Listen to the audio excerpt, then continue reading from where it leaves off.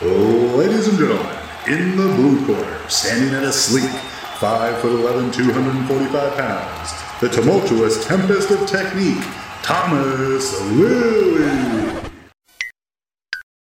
And in the red corner, at a curvaceous 5'11", 315 pounds, the jovial juggernaut of judgment, John Cheryl Sheridan. A meeting of the masters of mastication. Turn your attention as they delve deep into all things lifting and more. This is Peak Speak. We're back with another episode of Peak Speak, proudly brought to you by the fun folks at Manscaped. Sweaty sack summer is approaching, and it's time for you to prioritise the comfort of your crotch. That's why the kings of crotch comfort, Manscaped, have spent 2 years designing the most comfortable boxer briefs out there. I've had the honour of testing out these new boxes, and I can say it's the softest fabric of any underwear. So breathable, it's like gills for your groin. They even trademarked the jewel pouch, so you know it's serious. I think it's time to invest in your family jewels, so let your bulge breathe and get 20% off and free shipping by using the code PEAKSPEAK at manscaped.com. Let's say you're on a date and your partner catches that Manscaped on the waistband of your underwear.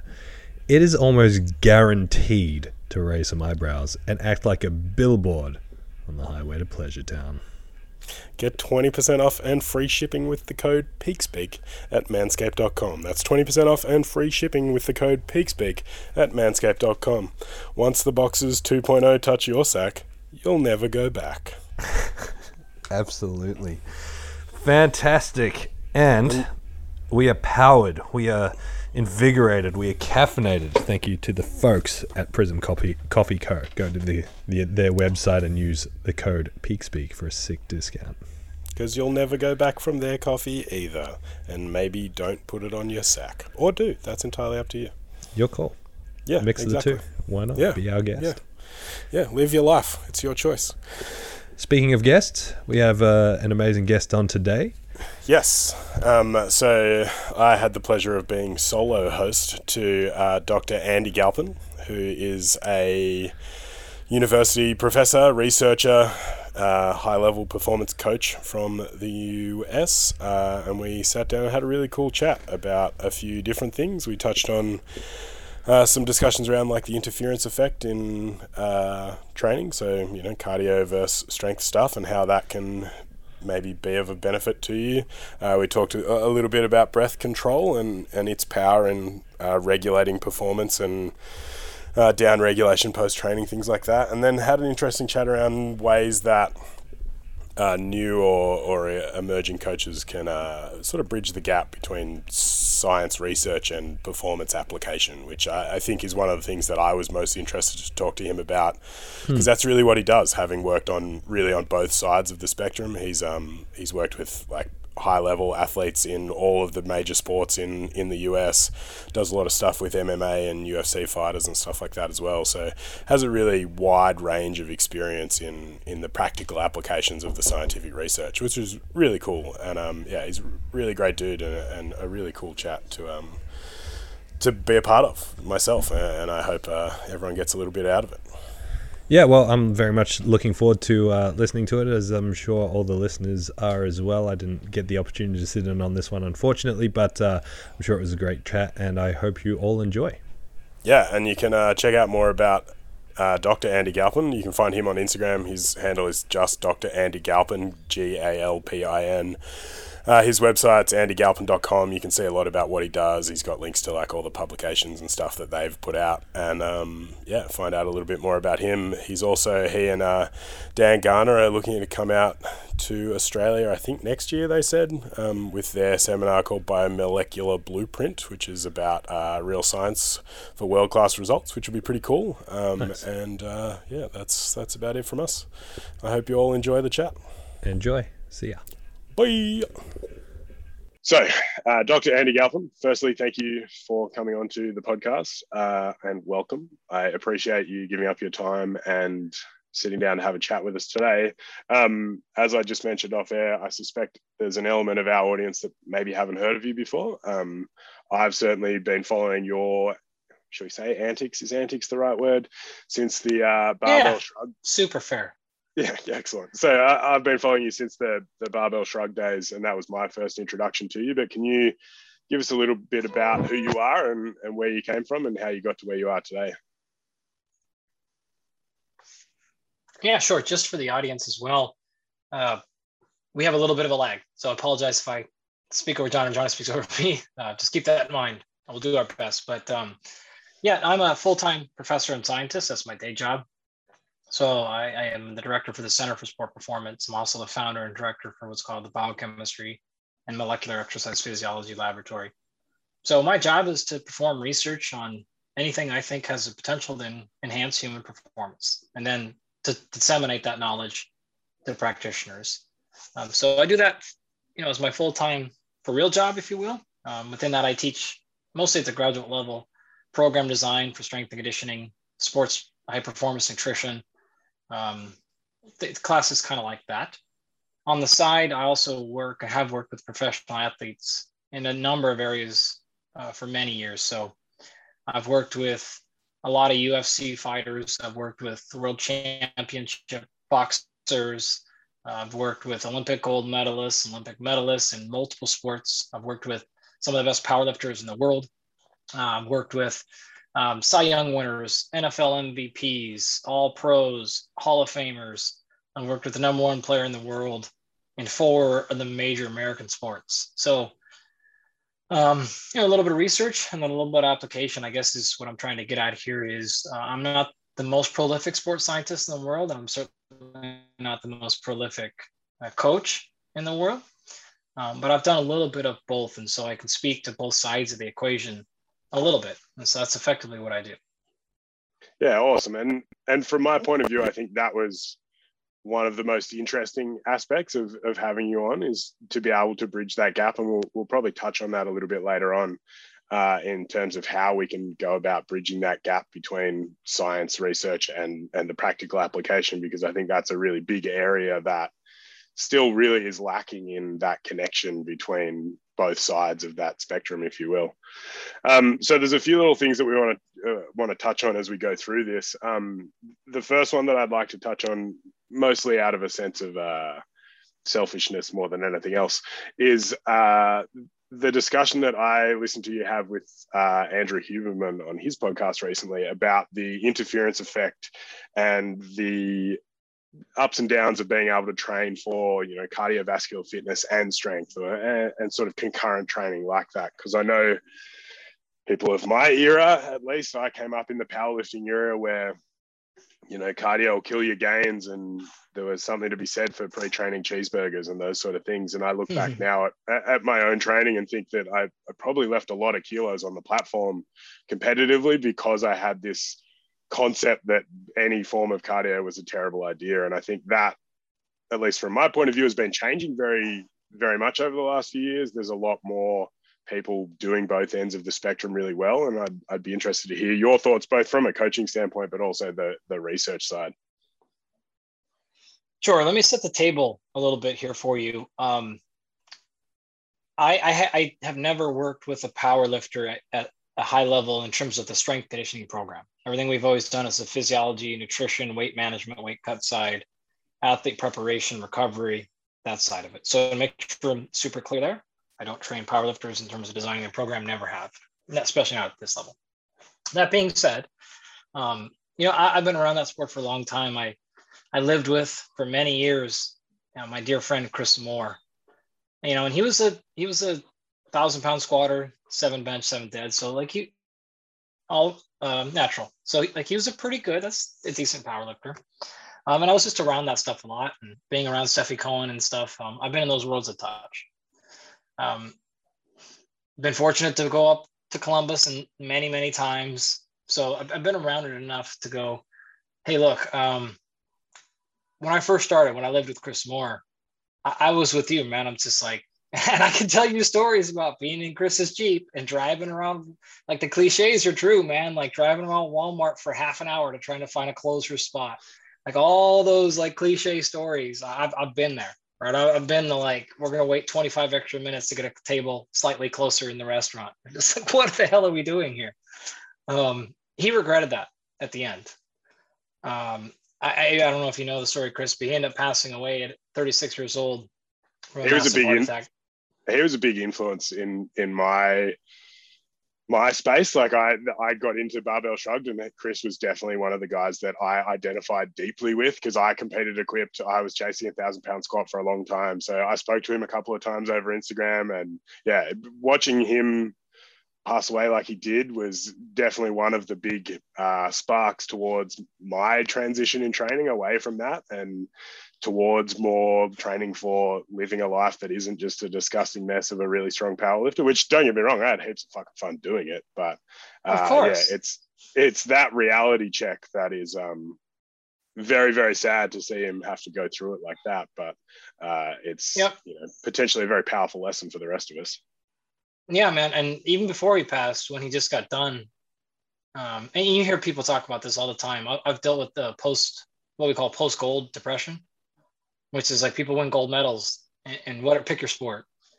And it's like, shit, it's not, they assume this thing is going to be there when they win, and it's not. And so they end up being like, oh, okay. Like, and they start looking back, in Chris's example, like he started hitting those numbers. Then it was like, oh, man, like I really feel terrible. Like he just did not feel good being that unfit for that long. AJ Roberts, the same story. You know, I've known AJ for a long time. A lot of power lifters, even when they hit those world records, I mean, there's Chuck, and there's the ones that just go on for, and Eddie, you know, and Eddie's a beast, had a different career.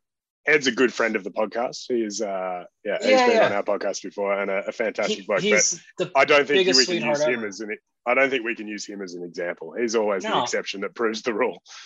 Yeah, the vast majority are going to get to the end and go, God, like one of the major, I guess I'll say this one of the major reasons people quit is they just can't deal with feeling like that anymore because they're so unfit.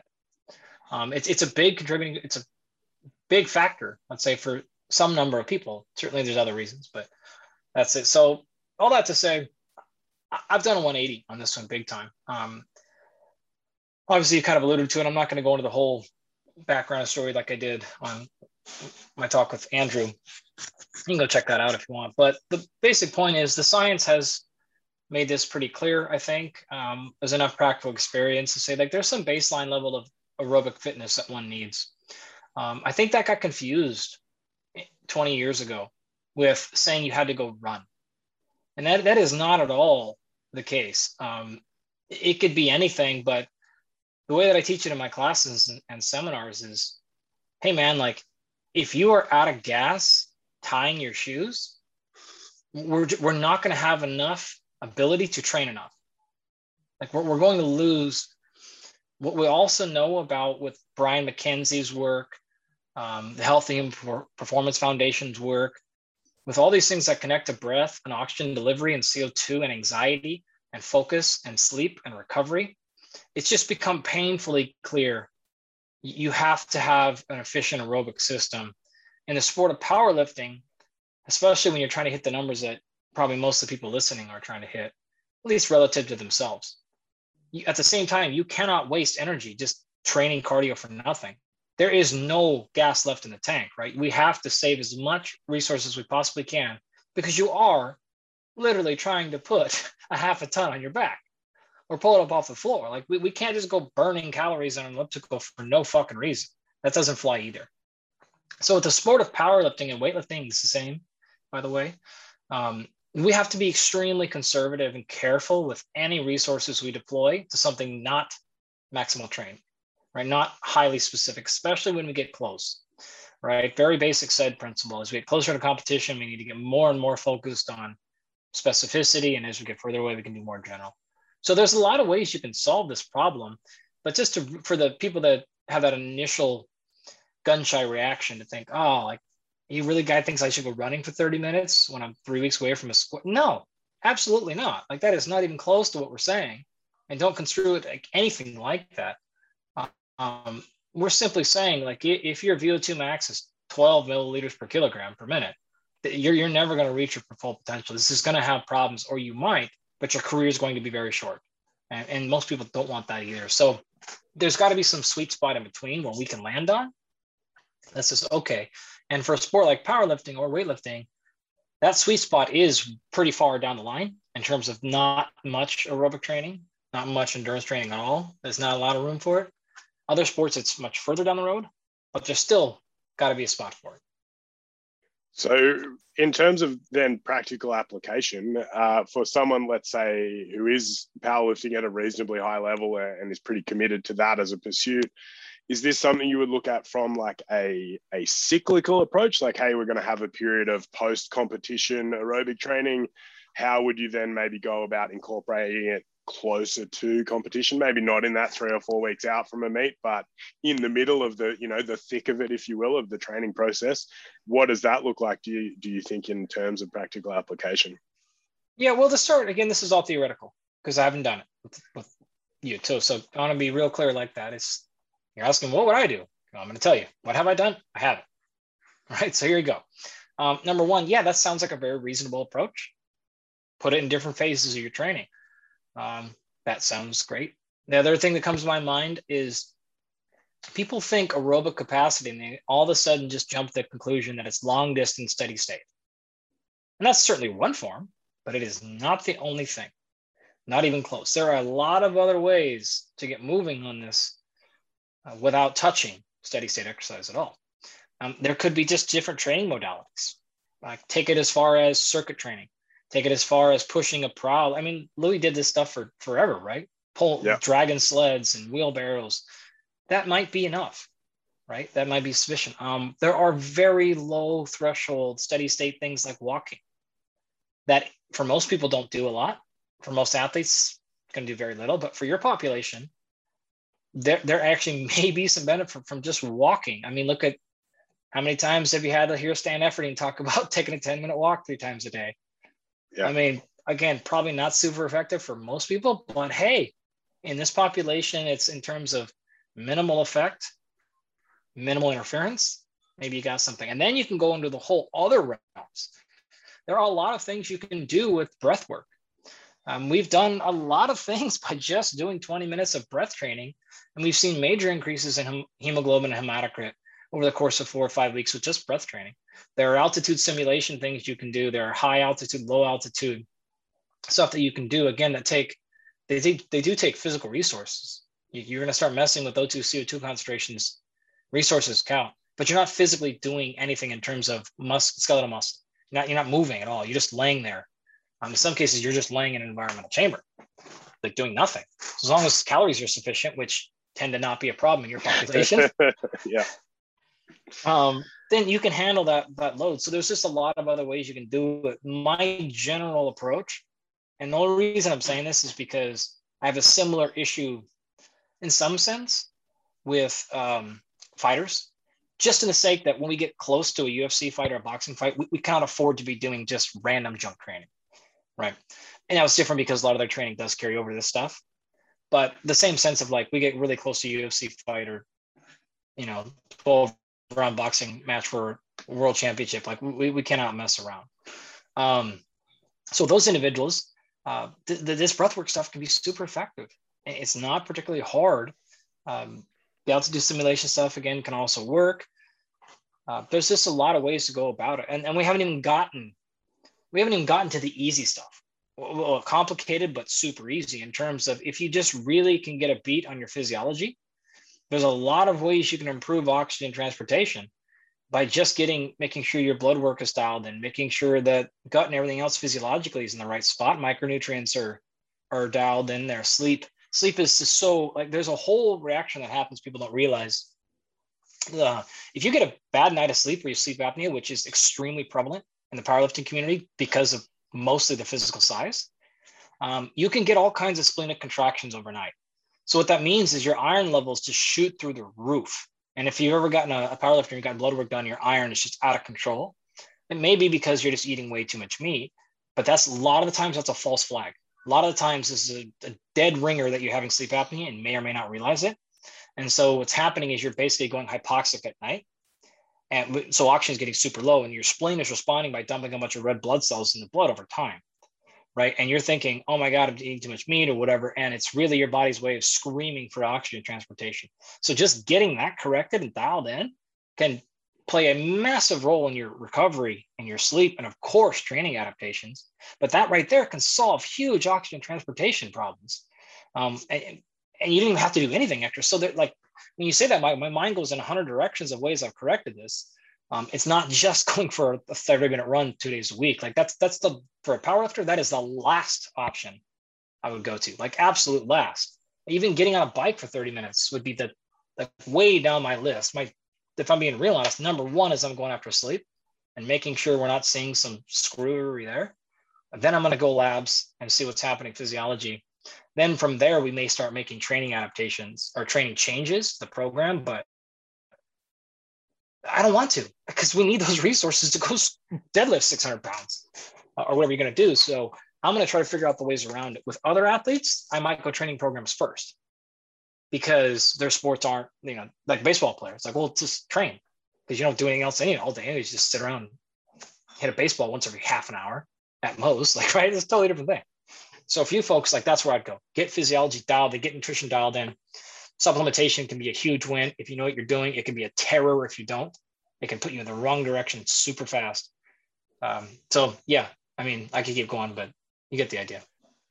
So yeah, what I was saying is, I think from my point of view, and I know Thomas feels similarly, that we both sort of got into powerlifting in the late 2000s. Like I did my first comp in 2010, and to see the transition in the sport since then away from, without wanting to see it as a negative, but I think a lot of people saw the guys like the West Side guys and these big, really strong dudes and kind of committed to this idea of being really big and strong and wearing that as an identity, which I know I did, and I certainly fell into that. And I'm sure Chris did as well. Like I certainly see a lot of parallels in that. And then to now see this shift in the whole discussion around powerlifting, where people are much more committed to the idea of training for longevity and being able to do this for a really long time by being able to actually have a base of cardio fitness. And I think a lot of people have potentially missed a lot of really low-hanging fruit in that because they've had this idea that this is how the identity works, or you can't possibly do it any other way or anything like that. So I think it's really interesting to see that. And I think, like you said, there's a lot of really easy ways to just make really big improvements in that, which is cool. To then move closer to the breath control thing, which I found really interesting. And so I've obviously, as I said before, I've been exposed to your work for a while now.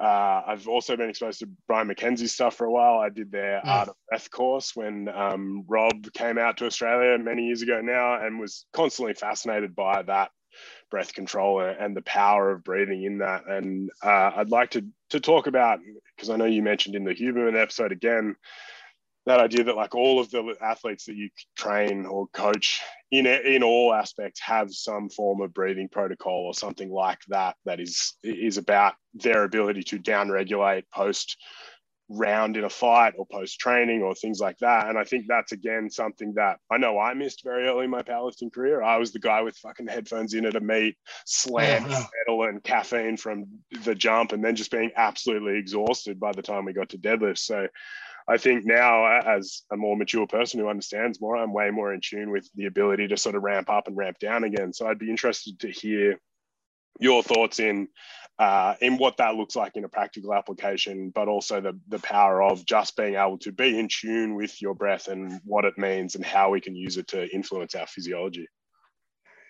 Big question. Where do you want me to start? It's up to you, man. You take that where you want to go. I'm happy for you to lead in this respect. Yeah, man, there's just a lot I have to say on that, of course. The scenario for sure. For a very, very long time. Yeah. So maybe touch on the sort of the basic of it, of like what can we do, and then maybe a quick look at what the practical application might be. Yeah, I think the way to think about this is we've done people a bit of a disservice in continuing to teach physiology as if there are systems. There are skeletal muscle or skeletal system, muscular system, nervous system, etc. That helps you when you're trying to learn because it's giving you systems of categories to memorize. When we talk about actual human performance, though, it actually takes you in the wrong direction because it gives you this concept that you can isolate. And you can in terms of like surgery, but in terms of training and eating, it's not how it works. And the reason I say all this is because this disassociation between psychology and physiology has led a lot of people to do very silly things with their brain, thinking it has no influence on their physiology or vice versa. This is a bi-directional relationship. Psychological strain can cause physiological responses. Everybody knows that. A car flies through your window right now. Within milliseconds, your stomach will feel different. Your heart rate will elevate. You'll have all of these responses, and you didn't do anything physically. Not a muscle contracted. It's just a psychological threat. People realize that. What they don't realize is the other direction. What you do physically can have the same exact ability to manipulate what you're doing psychologically. And one of these go-between and the signaling molecules that crosses between psychology and physiology is carbon dioxide. And so CO2 is a byproduct of metabolism. So what happens very quickly is you take an inhaled breath, and you inhale mostly oxygen. We'll just think about it as O2, oxygen for now. You run metabolism, whether you're breaking down carbon from carbohydrates or from fat. Either way, you're splitting a carbon atom. And what happens is that releases energy. You use that energy to then go make a molecule called ATP. ATP is then used to make actual cellular energy across all biology. Doesn't matter. It's the only possible energy currency in all biology. Well, as a result of that, you've got this free-floating carbon that's just sitting there. And the quick way to think about this is free carbon in your system is highly acidic. Okay, it's not exactly how it works, but it's getting to the concept here. All right, so your body's not going to let carbon just float around there.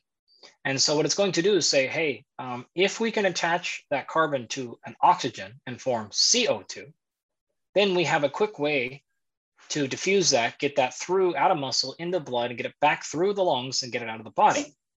And that's great. So we breathe in O2 for the single purpose, really, of combining a carbon to that molecule to generate CO2 to be able to exhale. So the only reason you actually breathe O2, the only reason you breathe, period, is not because you need fuel.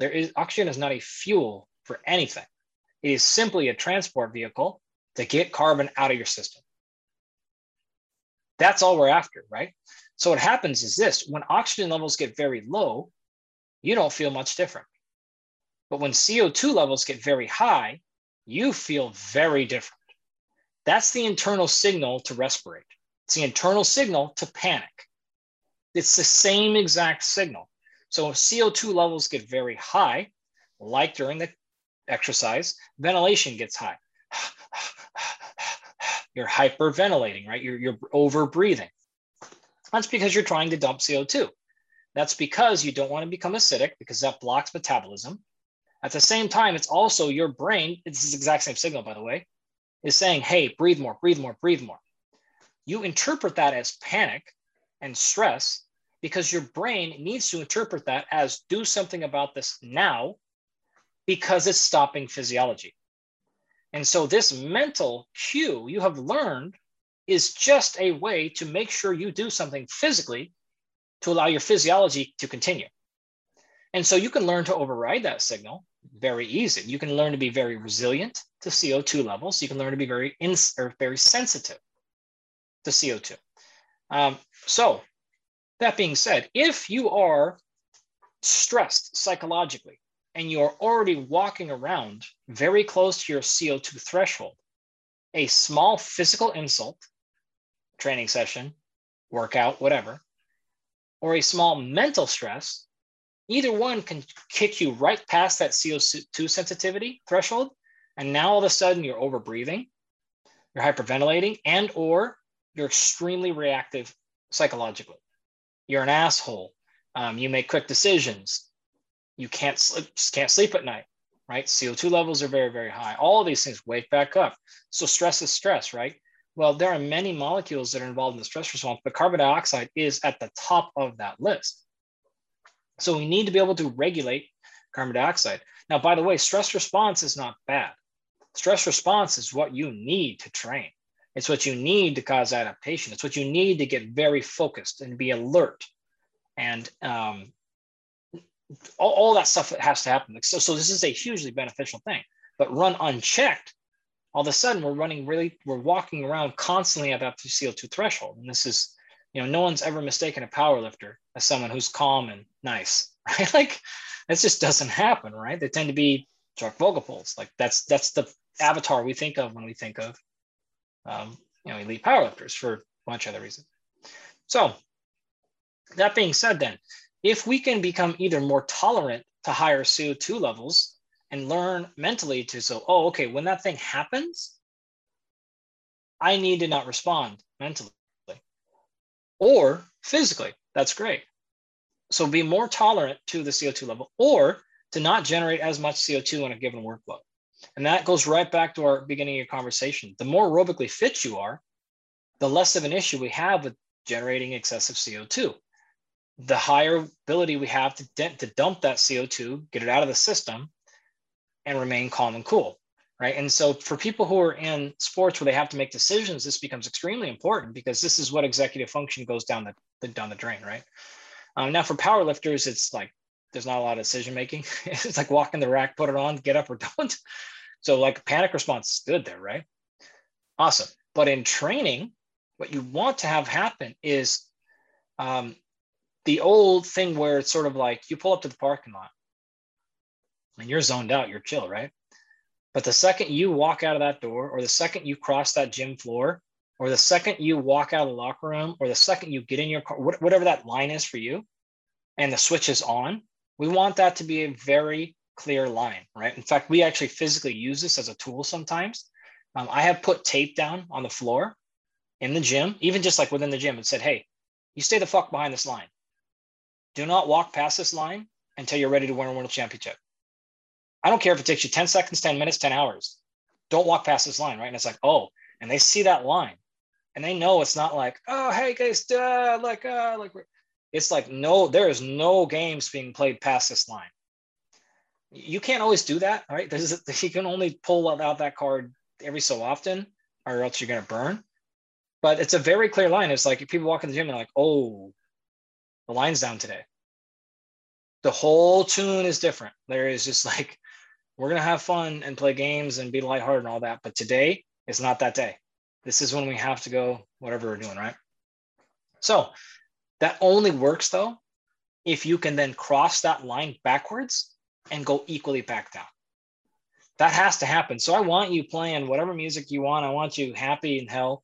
And then you get in the locker room, you're changing, you're joking around, and everyone goes, oh, but great. And your CO2 levels are chill. And then you walk past that line and it's like, it's on. And you walk back out and you go right back to that previous person. So having that ability is incredibly important for athletes because you just won't have a very long career if you can't do that. It's just, there's too much pressure in the sports I work with. There's too much pressure when you're the number one player in Major League Baseball. It's too much pressure when you're the MVP in the NBA. Like, it's just too much. You have to be able to go, game is over.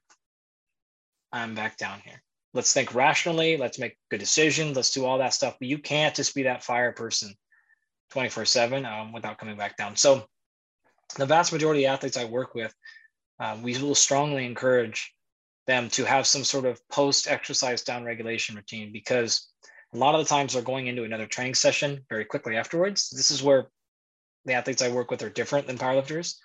So if you're a baseball player, you're going to work out and then you're going to have a game to play. Or you've played a game, then you're going to work out, you're going to have to go home now. And it's like, okay, I played a 3-hour baseball game, then I lifted, and now you want me to go home and go to sleep? Like, and I'm in the wrong time zone, by the way. And you're like, okay. And then I also, like, I'm over my last 28 bats, like, no chance, right? Like, I'm getting booed, whatever the thing is. Basketball game, you just got toasted on the. I can give you examples. With fighters, I got another training session in 2.5 hours. Okay, great. So you have to be able to walk that line. With powerlifters, it's a little bit different because, like, you finish and you're not going to train again that day. Like, almost never, right? And even the next day, probably off or to a minimum. But you really want to be able to come in and as quickly as you can post-training, bring that all the way back down. Get that CO2 out, get oxygen back in very high, and bring stress levels way down. Yeah, and I think the most actually applicable part of that concept is in the competition aspect of powerlifting rather than the training aspect. Like, yeah, it's really good to be able to down-regulate post-training, get to sleep, all of those sort of things. You know, maybe your 5:30 p.m. monster that you slam pre-training isn't the best option for recovery post-training, those sort of things. But probably not. But powerlifting, because it's often a very long day, if you've got a 4-flight meet with 45, 50 people in it, It's going to be a long day. And certainly in my experience, the best lifters are the ones that can get up for squats and then come back down and then start warming up for bench, get up for bench, come back down again, relax, eat, those sort of things. And so I think from my point of view, that's where that becomes really, really powerful, is in your ability to come up and come down repeatedly across a long day, rather than burn all your energy at the start of the day and then have nothing left. That's a good point. I never really thought about that, but yeah, I mean, when you, it's funny because a powerlifting meet is 9 repetitions, but it takes 9 hours. Yeah. Exactly. So yeah, like your ability to like come back down, we're going to have an hour, and depending on if you're good, like you might be taking all 3 of your attempts back to back to back. That's what happens in weightlifting too, right? It's like really, really good ones tends to lift by themselves. Yeah, watching Lasher start his warm-ups in the warm-up room while the rest of the lifters are doing their third attempts is always a pretty insane thing. Yeah, for sure. And then being able to bring it back down for 45 minutes and then get it right back up and not waste all the energy in between, for sure. Yeah, I think that's where the real skill, and certainly in my exposure to high-level athletes, that's where their differentiation has been in powerlifting, is their ability to come up and come down really quickly, almost like a switch. The step off the platform, it's done, they can pull it back down, refocus for the next one, and go forward like that. Totally. So the last thing I want to touch on, because I'm very conscious of the time that you've given us already, is the thing that I think I was most interested in talking to you about, which is this idea of bridging the gap between research and performance application, practical application. And I think your experience is probably reasonably unique in the scheme of things, in that you've worked on both sides of that spectrum, as you said. And so I know we have a lot of like new or aspiring coaches that listen to us. And I think just some maybe guidance on how those sort of people can look at the science side of things without getting too caught up in completely changing their beliefs based on that one paper they read, or cherry picking every piece of evidence that they can find to support their beliefs. Like, what does that look like practically in bridging that gap between those two? I have a lot to say on this. Yes, I'm sure. More than anything else. A couple of resources before I forget. On my YouTube, I have like an hour-long talk that I call Bulletproof Bullshit Detector. In that, this is basically that talk. And so I kind of walk through how to interpret research and other stuff and kind of all these things. So a lot of tools in there. 2, there are a lot of really cool companies that are putting out information like this, and they're paid, but they're cheap relatively. Everything from, Eric Helms has his, I think they call it MASS, M-A-S-S. Yeah, MASS is great. I've been a subscriber to them for a long time. Alan Aragon has been doing this for 15 years with his Alan Aragon research reviews, I think is what it's called. I know Lane and Holly just came out with their reps, research and practical strategies or something like that thing. I think Ben House maybe has something like this. Him and Tommy would have something like this. So those are, apologies if I'm forgetting other ones. Like, those are the ones that are top of my head. And I have bought and paid for all those. That's what I do. So like those things are really, really good. So that's honestly, that's where I would start as a place to kind of keep your finger on the pulse. Each one of those groups have their own biases towards different sports. Of course, Eric and Greg and Mike and those guys tend to be more interested in powerlifting and stuff. Lane is low powerlifting, but he's also like speaks a lot on just general public health and nutrition stuff. So he's a little bit slanted towards that stuff. So it's actually probably, and Alan's typically very nutrition focused. So it's good to maybe do all of them. I don't know, $100 a month to subscribe to all those things, probably less. That's a pretty good deal considering you probably down much more than that on worse items. We'll just say. Yeah, for sure. There's a couple that are off the top of my head I'm forgetting, but I apologize. But nonetheless, and the ones I would say is if you're a member of the National Strength and Conditioning Association, the NSCA has 2 separate research journals. Well, first of all, they have a NSCA TV is great. So that's a bunch of videos and stuff behind that platform you only get as a member, I believe. I think it's actually free with your membership or close. And it's just a bunch of things like this. It's people like me. I've done it. Mike Ormsby's done a bunch of these. Mike is a fantastic scientist. We basically said, hey, this month, here are 4 or 5 articles that just came out that I think you should really pay attention to. And he gives the whole video is like 3 minutes. He just gives very quick breakdowns. And you can kind of go, no, I'm not interested in that. I'm not, oh, shit, that one's really cool. And he can kind of like quickly get you through what to pay attention to this month. So that's, again, it's like the NSCA, I think it's under 3 minutes. I did 5 or 6 of them and they were literally under 3 minutes. The NSCA's journal, so the 2 journals, the first one is called the Strength and Conditioning Journal, and that is for practitioners, very specifically. So it is practitioners, but it is not opinion pieces. It's not, right? It is strictly research-based breakdowns, but not for scientists. It's not original data. It's not methods. It's not, this is what we did in this study. It is, hey, here's a bunch of studies that have been done in auto-regulation. Here's a bunch of stuff on velocity-based training. Here's how we used it with our high school players. Here's how we used it with, our Division I football players. Here's what it says, all this stuff. So it's a fantastic place to get through that stuff. If you want the actual research, then you can get the Journal of Strength and Conditioning Research. So if you want to go pop your stuff in there, but if you just get subscription to those places, get on an NSCA TV and pop to the Strength and Conditioning Journal, that's going to put you in a tremendous spot. The other thing I think is really interesting to do is you can, at least in the States, you can use PubMed.gov. I'm not sure what the website is, maybe an Oz, but what you can do is you can just sign up basically on their listserv feed, and then you can select topics. So you could basically say like powerlifting, and it'll just send you an email every Sunday night or Monday or Tuesday, whatever day you want, of just any articles that have been published in the last week on that topic. And so you can just quickly look at it and go, oh, no, none of these things. Or if this one grabbed my attention, pop into it, read it more, whatever. And so that's really helpful, even if you don't read the articles, just to kind of keep your pulse on what's going on. You just start noticing, man, there's a lot of papers coming out on VBT. Or geez, there's a lot of stuff coming up on stretching. People are really, like, I really got to pay more attention to breath work and strength training, whatever the case is. And so you just get a broader sense of what's globally happening without actually having to go in and read the independent methods section. So those would be my initial tips.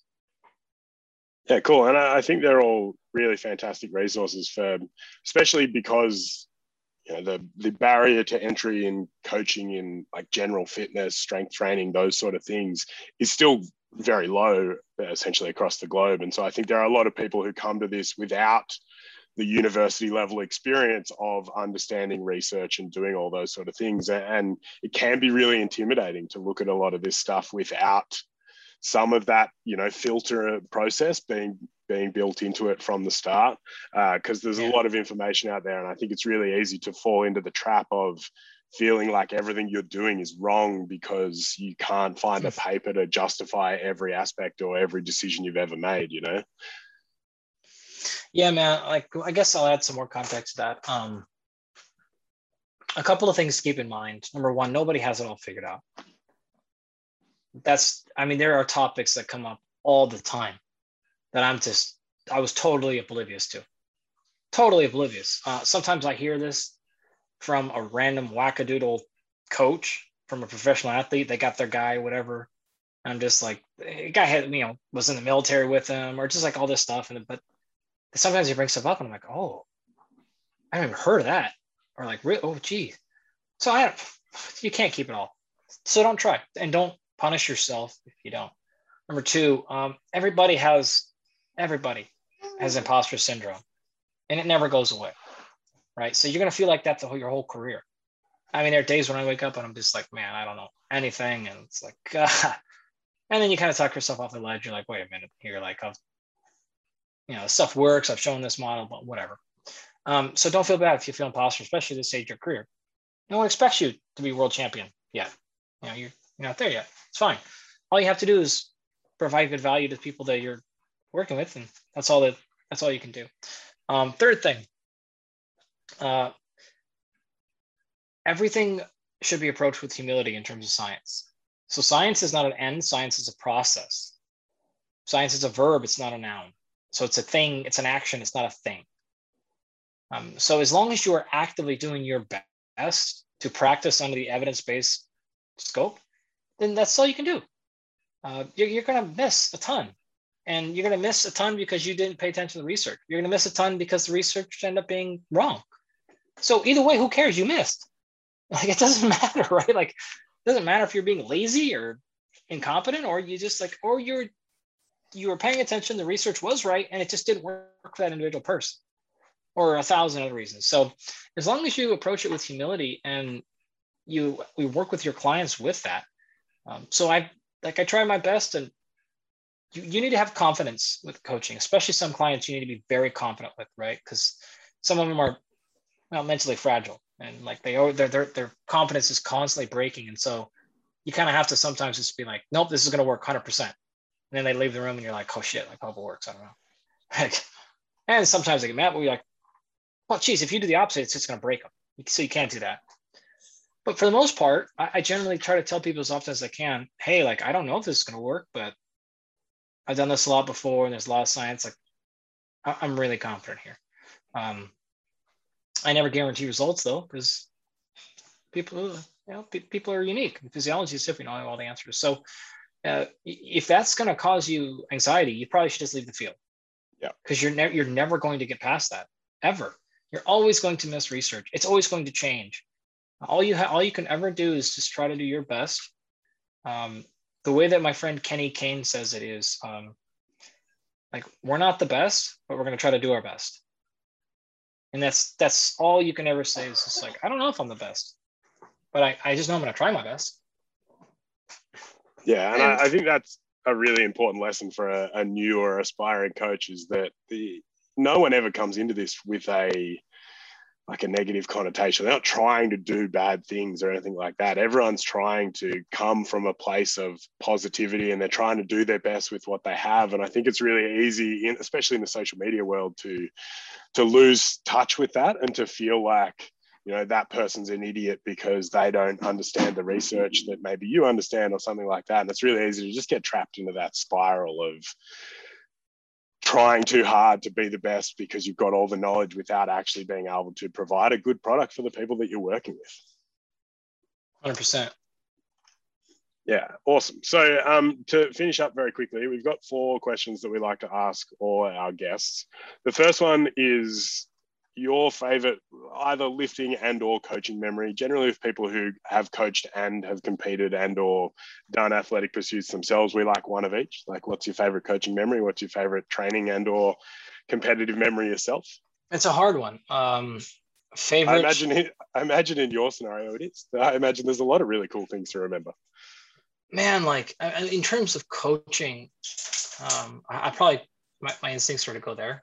I did a lot of cool shit. I won a national championship in college football. That was awesome. I had a lot of other successes, but none of those were even in the same stratosphere as some of the athletes in terms of place. So, like, watching Helen Maroulis win an Olympic gold medal, being the first American female ever to win a gold medal in wrestling. That still brings tears to my eyes. That was just a special. And I wasn't even super involved, like, relative to some of the other athletes I've been involved with. Certainly was a part of that, but that was super special. Watching Trevor Bauer win the Cy Young was incredible, just because of how much of a monster he is, and how nobody works harder. No one's more of a pro than that dude. So, and he just gets so much hate for absolutely ludicrous reasons. And he just got through it all, and he's just dominated. So that was a very special one.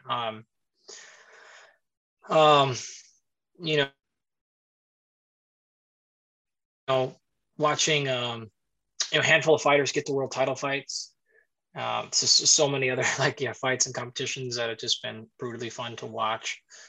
There's been a ton of heartbreaks where people got so close and it didn't turn out. And you're just like, boy, those ones hurt, but those ones are also pretty fun too. So those are some of the ones that are jumping to the top of my mind of, I mean, I can tell you a big one that's coming.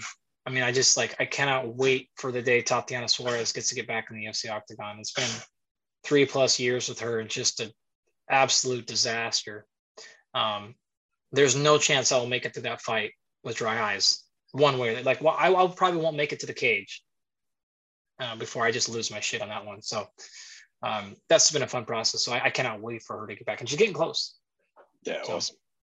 Yeah, look, as a coach myself, I certainly have much deeper emotions related to my coaching experience and watching my athletes do well than I ever did my own experience. Because the same thing, I've done some fun stuff competing, but it's never touched the emotional power that is watching someone else that you've helped get there and really tick that box. So that's really cool.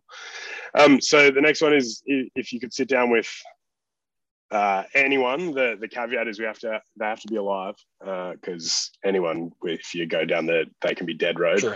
Who's the one person you'd sit down for a meal with and shoot the shit? I feel like Henry Rollins would be behind that list. Yeah, fuck yeah. I don't have any connection at all to his music. I don't. I'm not a fan really at all. Yeah. But my God, that guy is man.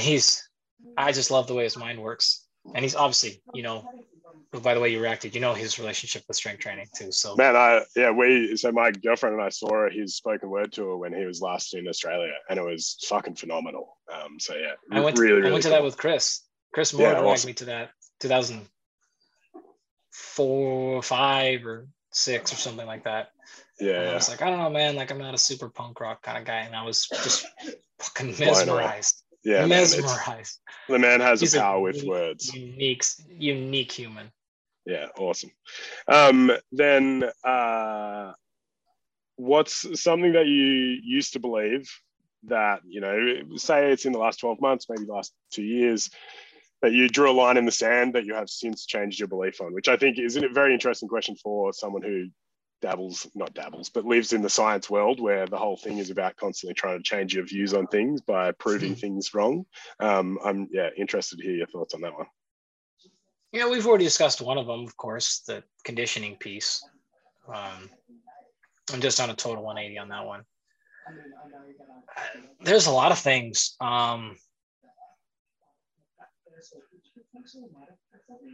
Other ones that are, I think, more interesting. There's a lot of stuff supplementation wise. I used to be pretty firm against basically any supplements, and now it's pretty clear. Like physiology responds to high concentrations of micronutrients, vitamins, minerals. It can do a lot on gut microbiome. I've totally changed I thought it was all woo-woo crystal shit. Obviously, I missed that one just like massively. It's a whole thing, and it's very real. So that's another one of the breath work for sure. Thought it was woo-woo horseshit. And even when Brian first brought it to me years ago, it's like, bro, come on, yoga, like meditation, get out. Just missed that one entirely. So yeah, those are a bunch I've changed. I don't think you're alone in the especially the breath work and the gut microbiome one. That woo-woo hippie crystal bullshit, you sort of was the dominant narrative for a little while, and now there's a whole bunch of people who are the antithesis of woo-woo hippie bullshit who are spreading the good word of all of that stuff. So it's really interesting. Yeah, man, I feel like yogis ruined me on breath work, and like paleo functional medicine people ruined me on gut microbiome. I'm just like, because they abuse it so much on both sides, right? Yeah. So many exaggerated claims on limited evidence, and their claims were so fact-based, and there's so tight certainty. One of the things you'll see in my bullshit video is I don't mind claims at all, as long as the level of the claim matches the level of the evidence. So if you're like, hey, there's no evidence here, I don't know if this is true, but I'm telling you, like, I'm really into this, I'm totally fine. And if you're like, hey, you want to buy my course on healing crystals, I don't know if any of it works. I'm pretty sure, like, I've seen it, but like, I don't care at all. And then people know what they're buying. I just get really mad when it's like, oh, buy my healing crystals course, and then look, no, it's super scientifically 100%. They're trying to cover this stuff up and hide it. Then it's like, okay, you're straight up lying. You're quackery. So as long as the level of evidence matches the level of conviction, then I'm fucking totally fine. Say whatever you want. Yeah, cool. Totally cool. I like that. So then the last one, which is the one I always sort of enjoy the most, is what do you feel like one piece of advice that you could give to someone who's relatively new to training, strength training, things like that? What's the best piece of beginner advice you can offer in that scenario? Yeah, I got a bunch here. Number one, we've spoke about it a little bit, but I'll say Google Dunning-Kruger. All right. That's just a classic one. So another, like a nicer way to say that is just don't be so certain. Yeah. Again, be confident and be decisive when it comes to your clients. You need to make decisions and you need to move forward. That's absolutely fine. But you don't know it all. I don't know it all because nobody knows it all. So that level of humility needs to be there. The other one I'll say is, it's not really a question, but it's a similar question I get all the time. It's kind of like, man, how do you get these kind of people? How do you work with these Trevor Bowers? How do you work with Jojo Diaz Jr.? Like, how do you work with these just world level people? I came from nothing. I'm not from the big city. I'm not from family. I don't know anybody famous my whole life. I don't know anybody who knew anybody famous. I didn't have any idea what a PhD was. Even in college, nothing. So I didn't like, oh yeah, like I met Manny Pacquiao at my gym. Like I came from nowhere. There's nobody around, anything. The way I got here is simple. Number one, you need to have two skill sets to work with world caliber people. Skill set number one is you need to have a world-class skill. If your skill isn't as good as their skill, there's no point here, right? They wouldn't hire you, just like you wouldn't hire them, right? So if you want to work with somebody who's a like high school level, have high school level talent, hopefully more. But you want to work with Division I, you want to work with Eddie Cohen, you better be as good at your job, whatever your job is, as he is at powerlifting. Like that's what it takes. Don't forget that part. Everyone always jumps to like, well, how do I get network and marketing? Like, well, time the fuck out. You're going to be really good at something.